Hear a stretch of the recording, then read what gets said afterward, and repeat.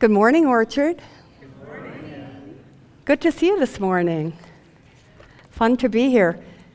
I know so many of you, but for those who don't know me, my name is Gregg, and I have the distinction of being the eldest elder. At least that may be true in some cultures. In America, it's maybe not such a good thing, but it is what it is.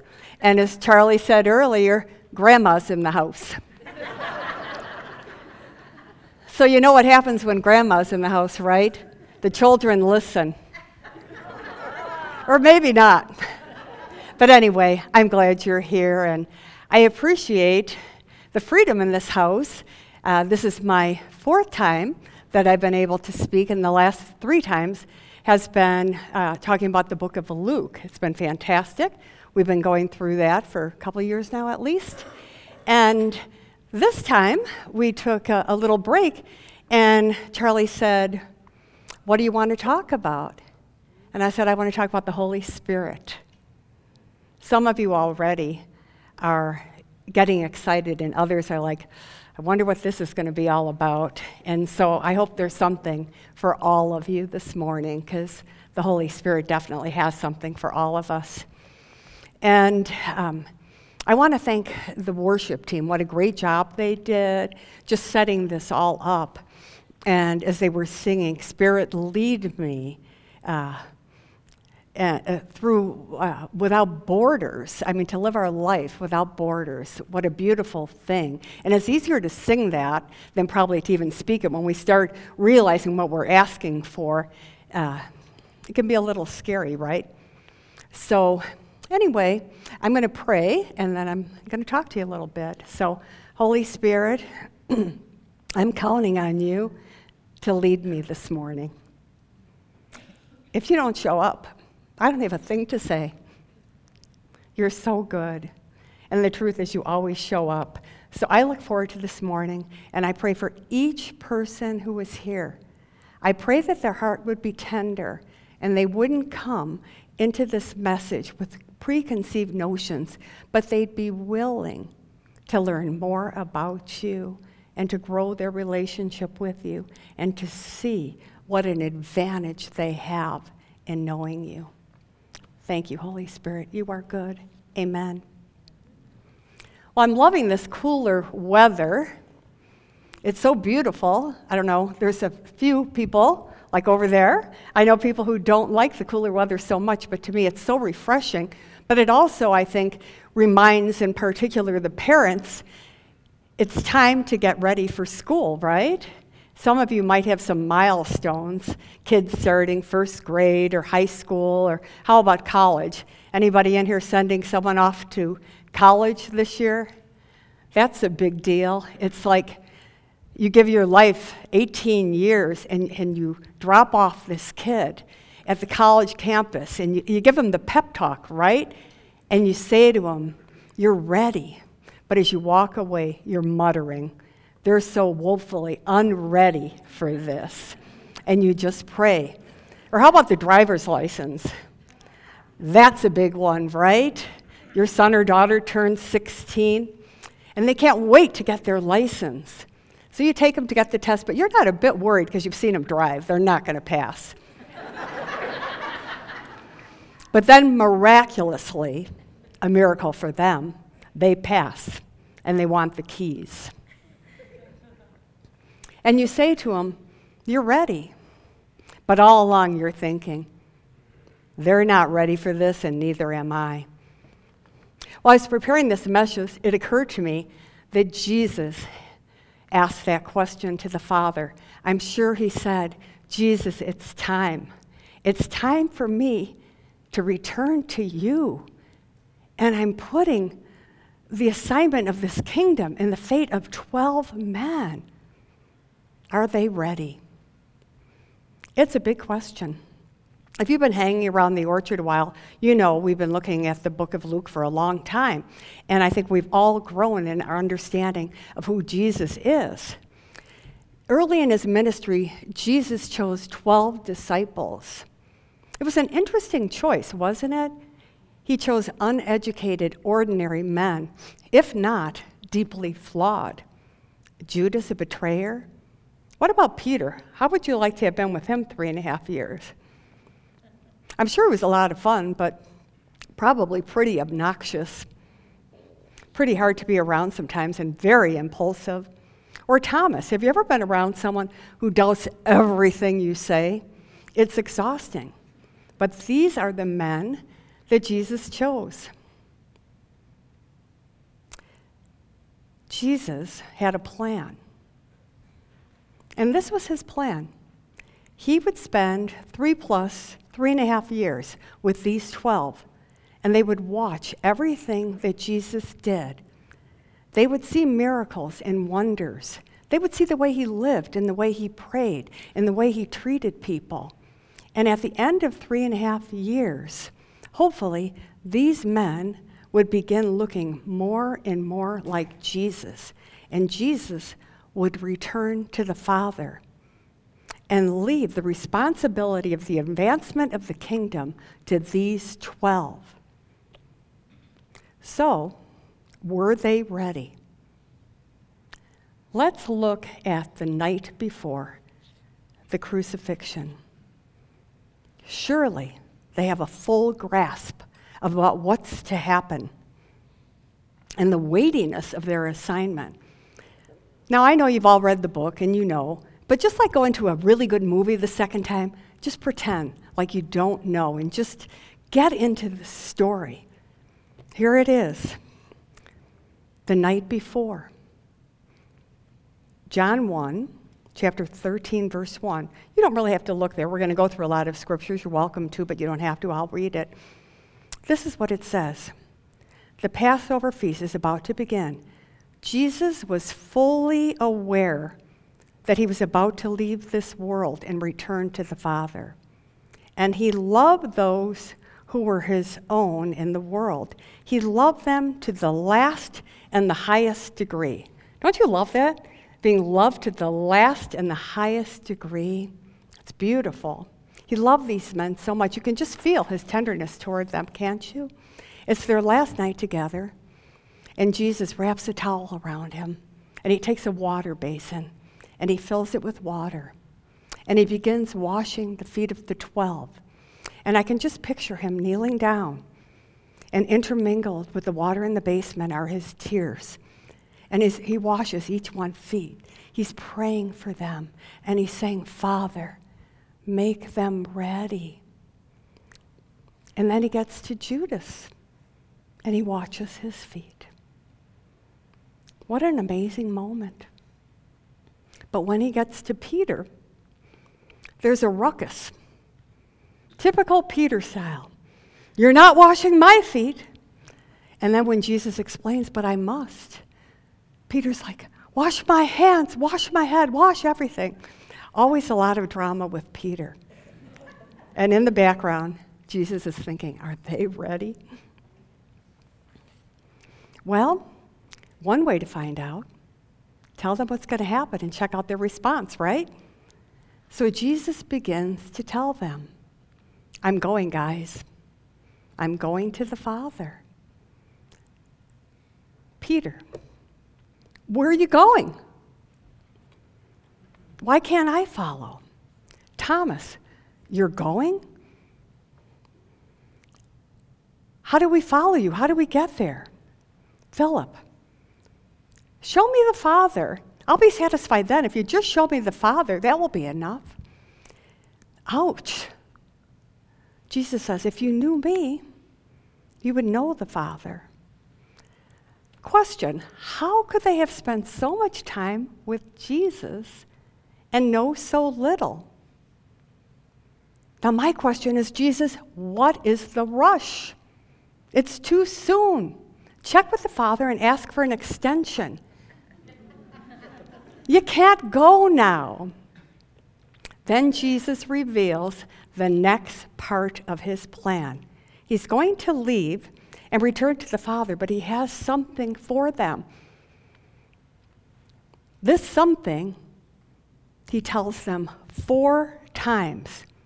Do you think it's important if the night before Jesus' death, the night before he leaves this earth, he has something to say 4 times, I think that would make my ears perk a little bit and listen.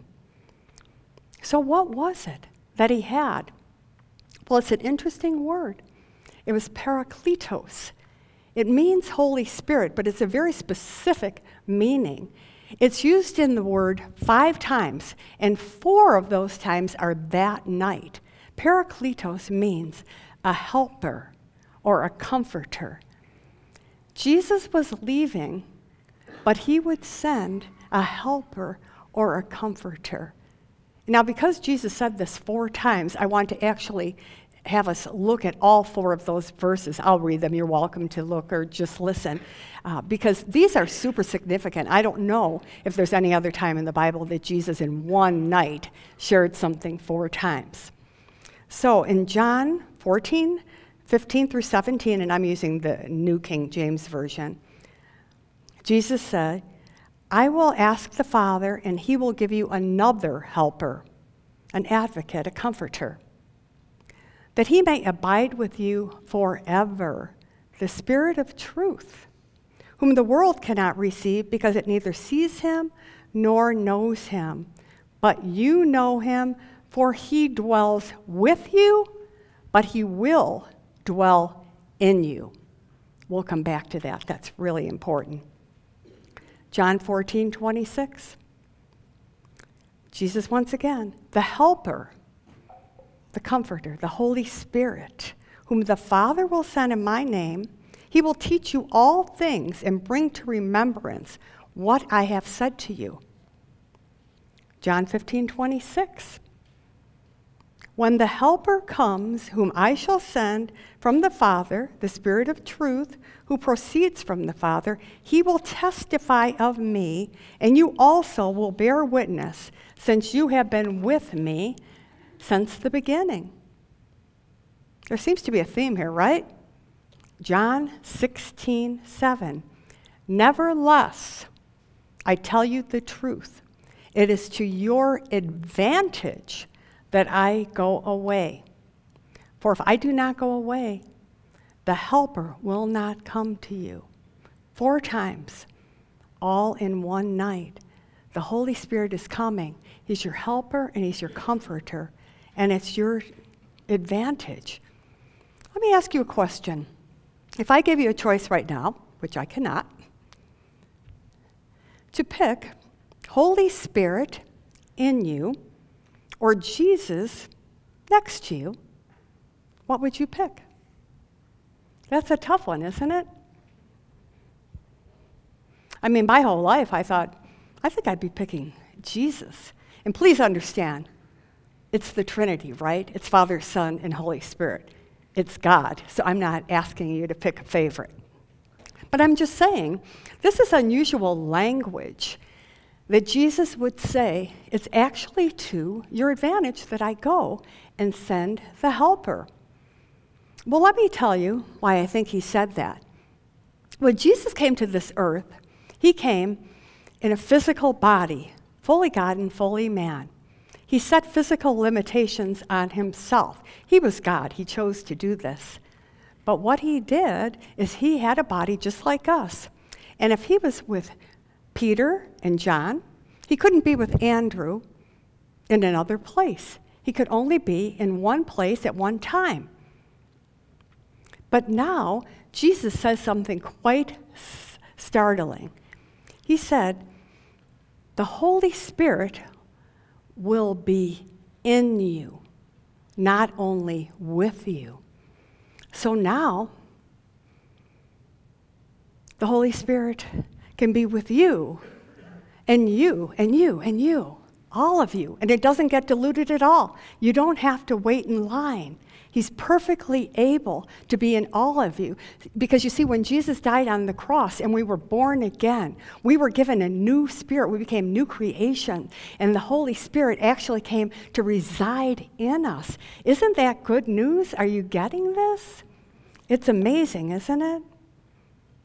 So I want to go back and just talk about the things that Jesus wanted the disciples to know the night before the crucifixion. And I want you to understand, if you don't know Holy Spirit, if he's been with you, but you really don't understand what he does, this is probably where to begin. This is the first thing that he wants you to know. The Holy Spirit would remain forever. Remember in the Old Testament? The Old Testament, the Holy Spirit, it was a season of visitation, but he did not remain. But now he remains. He's not going anywhere. You may not talk to him very often, but he's not going anywhere. He remains. Isn't that comforting? That really is comforting to me. This is the silliest thing, but I don't know why I think about this. I used to think that a fun memory when before my husband passed away was we entertained and we'd have a lot of people over and the house would be a big mess when they left. And one of the things that we enjoyed for some crazy reason is after everyone left, we'd do the dishes together. And we were a good team. He'd wash and I'd dry. And we would just talk. And he would just remain. Everybody else was gone. And for some weird reason, when I think of Holy Spirit, I just kind of get that picture. He's not going anywhere. You know, when I'm all by myself, he's there. It's just such a comforting, wonderful thing to know that he remains. And how about this? He's the Spirit of truth. Have you watched the news lately? I don't know the good guys from the bad guys anymore. I really don't. It's a mess. But Holy Spirit tells us that he's the Spirit of truth. And beyond that, even in your own personal life, he'll tell you the truth. You can count on him. Do you need the Holy Spirit in your daily life? Yes. Do you listen to him when he says to you things like, I wouldn't say that if I were you? He's telling you the truth. How many in here have heard him say that? You're about to say something. He goes, I wouldn't say that if I were you. But what do? Yes, say it. So we're learning, but he keeps reminding us, right? He's a Spirit of truth. Or sometimes he'll tell us to do something, and we're like, I don't know. That's scary. Maybe go talk to someone, tell them about Jesus, whatever it might be. But he's the Spirit of truth. You can hear him, and he'll tell you, you can count on him. He's going to tell you the truth. And then it says that he teaches us all things. Do you realize that the Holy Spirit is your teacher? I mean, I used to be impressed with Google. But the Holy Spirit resides in me. And there's not a question he doesn't have the answer to. Are you asking him when you read the Word? Do you ask Holy Spirit to join you? I do. We sit there and we read together and I go, Holy Spirit, what does this mean? Holy Spirit, explain this to me. He loves it. He's the Spirit of truth, and he'll interpret Scripture for you. Or have you ever gone to sleep and you just felt so weary or worried or concerned? It's like you got a big problem and you don't know what to do. And you wake up in the morning and all of a sudden you're just filled with peace. Or you have an answer. That's the Holy Spirit. He works with you night and day. He never sleeps, he never slumbers, and your spirit doesn't sleep either. And so he's working with your spirit to bring you that peace. So next time you have a question, go to Holy Spirit. Spend time with him. Another thing he does is he reminds you. Have you had those moments, you're in a conversation with someone, and they need something, and you've got nothing? And all of a sudden, this brilliant thought comes over you. And you share it. And that's just what I needed to hear. Good news, bad news, that wasn't you. That was Holy Spirit. And how about a scripture? Has he given you a scripture at just the right moment? You know, this was the most amazing thing happened many years ago when I lived in Peachtree City, Georgia. And it was a very rainy day, and we had a big deck. And all of a sudden, I looked out on the deck, pouring rain, and I saw this elderly woman on my deck. And I opened the door. I said, come in. You're getting so wet. Well, she came in, and Bob was home. We had this wonderful conversation with her. It took about 2 seconds, and she was talking about Jesus, and she was quoting scripture, and it was just magnificent. Well, Bob said, you know what? I'm going to drive you home. I don't want you walking home this weather. I don't know what's going to happen. So Bob and the lady took off, and I'm making dinner. 5 minutes later, they're back. And I'm looking at Bob, and he's going, I'm like, okay. Something's wrong. What is it? So I go up to him and I go, what's going on? He goes, she doesn't know where she lives. Sure enough, this beautiful lady could quote scripture perfectly, but she had dementia. She didn't know where she lived. But God would remind her of his word. Well, it was a fun evening. We actually called the police, and no one had been looking for her yet. So we said, let's have dinner. So we had a wonderful dinner, and eventually the police department called and said, her family's looking for her, so we asked if we could take her home. So we had dinner and took her home, but I'll never forget her, and I'll never forget the lesson that she taught me, that he'll remind me. And the last thing, it says that he will testify about Jesus. He's the one who points to Jesus. Holy Spirit points to Jesus. That's the point. That's what he does. So, if you're trembling with fear when you're going to share your faith with someone, just understand it's the Holy Spirit. He's going to do it. He's going to point to Jesus. You don't have to concern yourself about the results. Jesus continued saying one more thing that I think is interesting, and I'm going to go through this quickly. Jesus shared that the Holy Spirit is the one who convicts the world of sin, righteousness, and judgment. Listen to John 16, 8 through 11. When he comes, the Holy Spirit, he'll expose the error of the godless world's view of sin, righteousness, and judgment. He'll show them that their refusal to believe in me is their basic sin. That righteousness comes from above, where I am with the Father, and that judgment takes place as the ruler of the godless world is brought to trial and convicted. This scripture has been really misinterpreted. What does the Holy Spirit do? He convicts of sin. But what is that sin? What's the basis of every sin? Not believing in Jesus, right? Even as a believer, when you sin, you're just not believing in Jesus in that area of your life. And how about this? I bet everybody in here has been convicted of sin at some point in time, right? Listen to this part. He convicts us of righteousness. Isn't that good news? Have you ever thought about that? That the Holy Spirit convicts us of righteousness.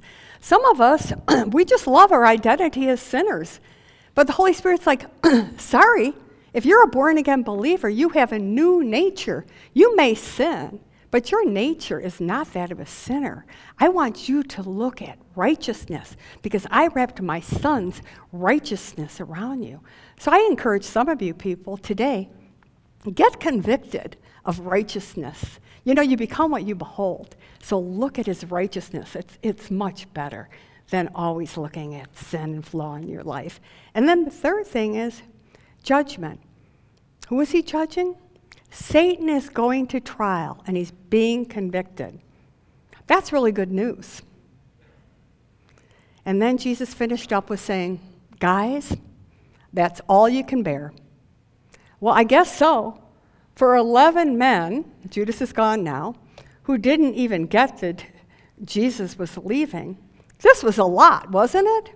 But that's what he told them, all in one night. And then he finished up by saying, but don't worry about it. Holy Spirit's going to guide you in all truth and even tell you things to come. Holy Spirit will reveal the future. Yep, that was a lot.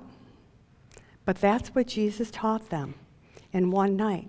So I guess my next question is, these are a lot of promises. What life looks like with the Holy Spirit. And at this point in time, it was just a promise, right? So let's look and see what happened after the resurrection, after Pentecost, when they actually received the Holy Spirit.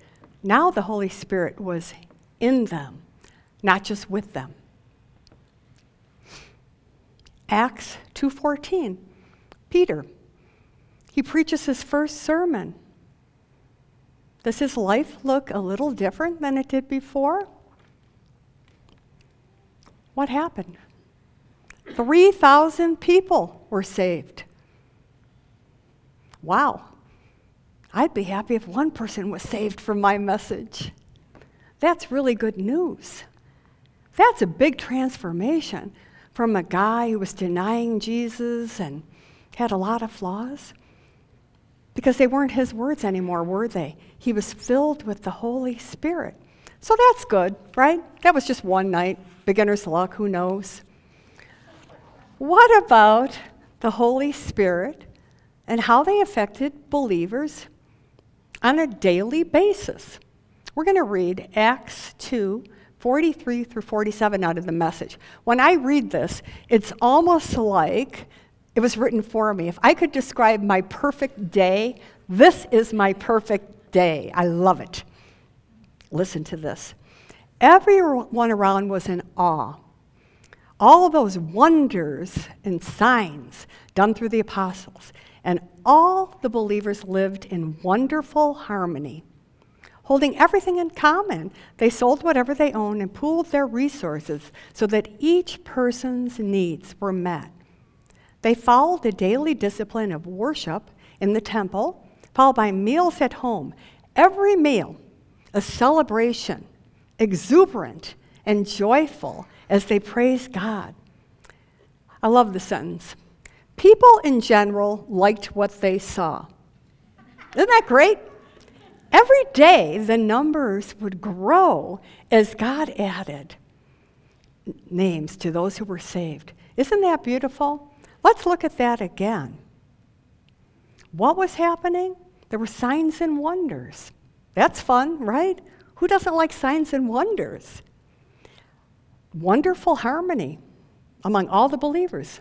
Sounds like the church today, right? Every person's needs being met. A spirit of generosity just came over them. If someone needed something, there was generosity. How about this? Worship together every day. I know that makes some of you very happy. And I like this one. Every meal, a celebration, exuberant and joyful. They must have been eating salmon. I just know it. I eat salmon every day. I'm a little wacky. As they praised God, and the kingdom was growing by leaps and bounds. It was growing. Isn't that wonderful? So this is what it's supposed to look like? Wow. So, did the early church have it easy? No. They had a lot of growing pains. There were disagreements. You know what their first disagreement was over? As far as I remember, it was circumcision. Of all the things you could choose, circumcision. And Peter and Paul, the big guys, right? They had a couple spats. Things weren't perfect. And as the church grew, you know what happened? All the Gentile pagans were saved. Well, pagans, they act like pagans. And there were big messes. Right, Charlie? So, what did Paul do? I love the way he addresses this. He doesn't shut it down. He doesn't say, there's been a misuse, so it's over. He deals with it relationally. I think these are all amazing keys for how we should be dealing with things right now. You know what their biggest mess was? Interesting. Spiritual gifts. You know what spiritual gifts? Prophecy and tongues. Not much has changed, right? Did you know that the Holy Spirit gives gifts to immature believers? That's why they're called gifts. Immature believers do immature things. So Paul handled it. I'm going to show you how he handled it. The one thing I want you to understand is I'm not selling anything. I'm not selling tongues. I'm not selling prophecy. I'm just showing you what happened in the early church and what Paul had to say about that. So don't concern yourself and don't think this is orchard policy.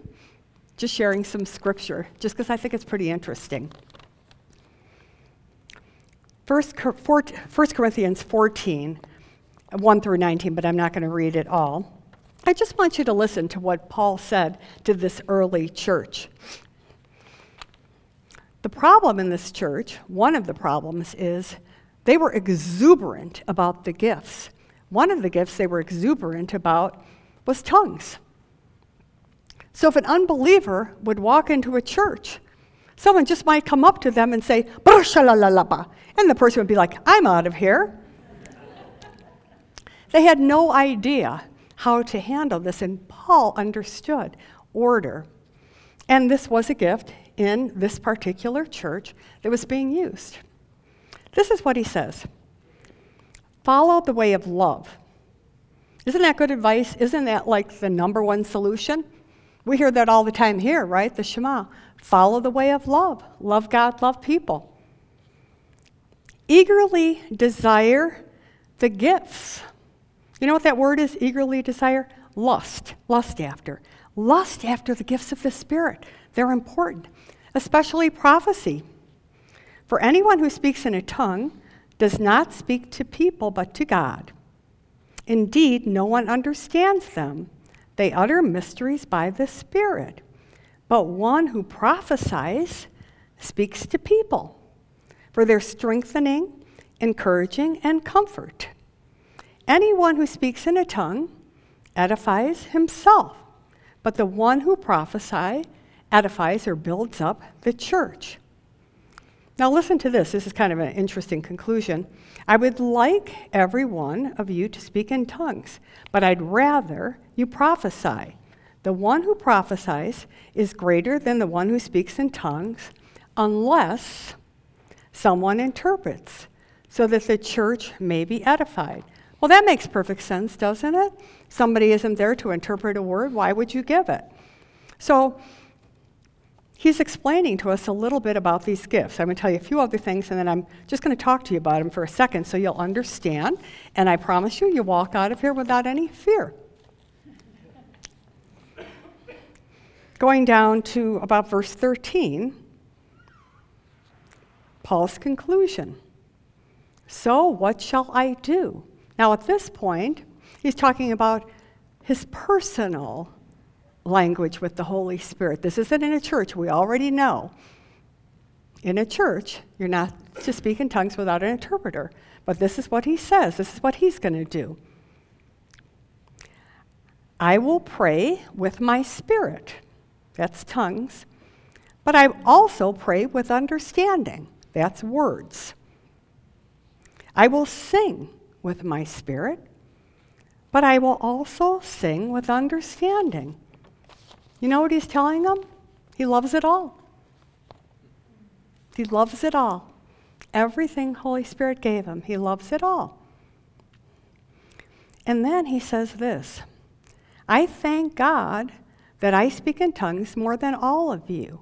But in church, I would rather speak 5 intelligible words to instruct others rather than 10,000 words in a tongue. Is that a pretty good explanation? I want to talk for a moment about prophecy and tongues and the difference.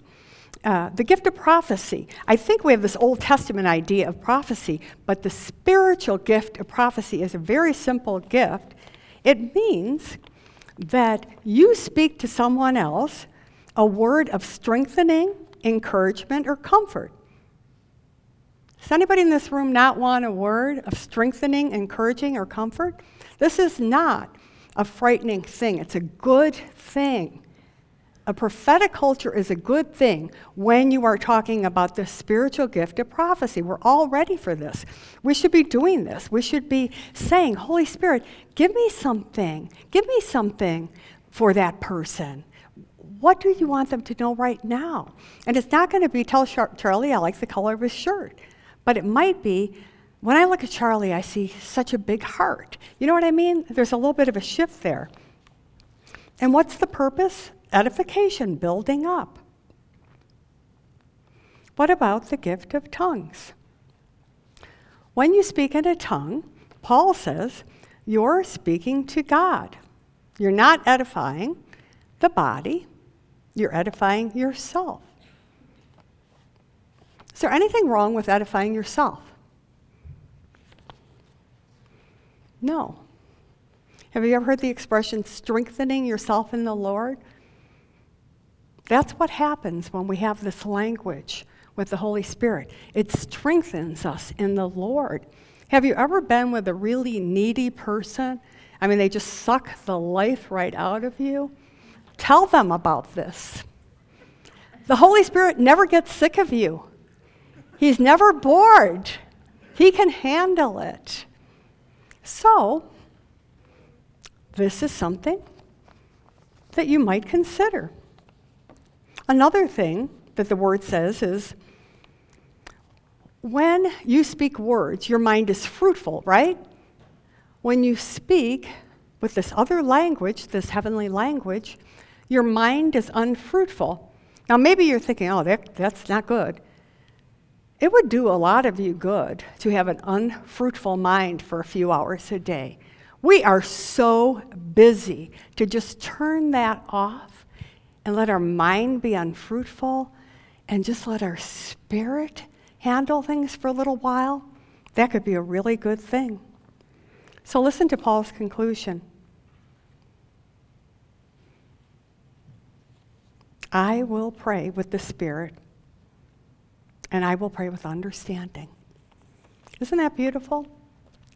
I tell you that not so much to talk you into anything, but to just show you the things that sometimes in our life we have been so afraid of, the things that Satan is trying to use to divide the church, if we would just take the time to relationally talk about it.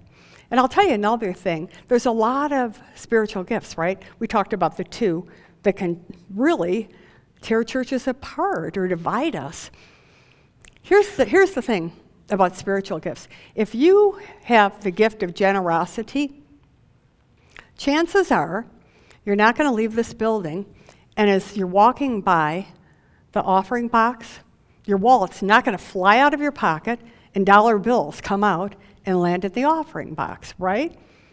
You have the gift, but you are the one who partners with the Spirit to use that gift. The same is true with these other gifts. So you don't have to be concerned or afraid of it. You just might want to spend some time praying to the Holy Spirit and saying, are your gifts good? Are they for today? Are they for me? You talk to Him because He'll tell you. We have a Father who loves us so much, and He sent His Holy Spirit to live in us. Do you realize what a gift you have? But there's also an enemy, and his job is to steal, kill, and destroy. His tactics are exactly the same as they were in the garden. He's subtle, he's deceptive. He asks you questions like, can you really trust the Holy Spirit? Or have you noticed the Holy Spirit is a little bit weird? If he can get you to fixate on one thing, maybe a misuse, and shut things down, that's a big win for him. But the good news is, people are waking up to who they are. You know, God said, the same Spirit that raised Jesus from the dead is at work in you. Wow, that's a big deal. If we start figuring out who we are, things are going to shift quickly in this country. I've been to some events lately, and I've seen that. About a month ago, I went to something called Contend America. It was 200 young people from the ages of about 16 to 25. They were there to pray and fast for our country for 5 days. There's about probably 15 hours a day. Things are shifting, and I participate, and I pray that you'll participate in that. So what about you? Here's the question of the day. If you're a born-again believer, you have the Spirit. But does the Spirit have you? You have the Spirit. But does the Spirit have you? When you look at your life, do you see love, joy, peace, patience, kindness, gentleness, faithfulness, and self-control? Is that what you see?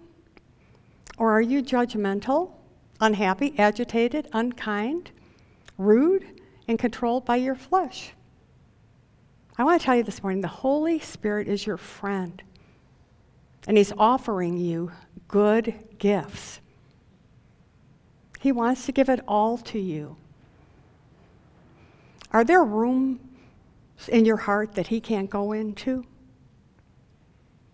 Are there places He can't touch? Are you just a little bit afraid of the advantage, the gift of the Holy Spirit? I want you to ask Him this morning as we prepare for communion. Ask the Holy Spirit, Holy Spirit, are there lies that I have believed about you? Ask Him. See what He says. Will you receive all that the Holy Spirit wants to give you this morning? Or are you a little fearful? He understands that too. But I ask this morning, as you take communion, and as you think about the body and blood, the symbols of communion, and of what Jesus came to give you, and when you think about the advantage of the Holy Spirit, talk to Him. Tell Him that you are sorry for shutting Him out of your life, and ask Him to come in. Now, some of you might have questions about this. This could be new to you. You can be in your seat saying, I don't like this. It's okay. It's okay. You talk to Holy Spirit. And if you have questions, I'm guessing there'll be some prayer people up front. You can talk to me. And just ask questions or get with me afterward. But I just pray that today you will start realizing the wonderful advantage that you have of the Holy Spirit. Thank you.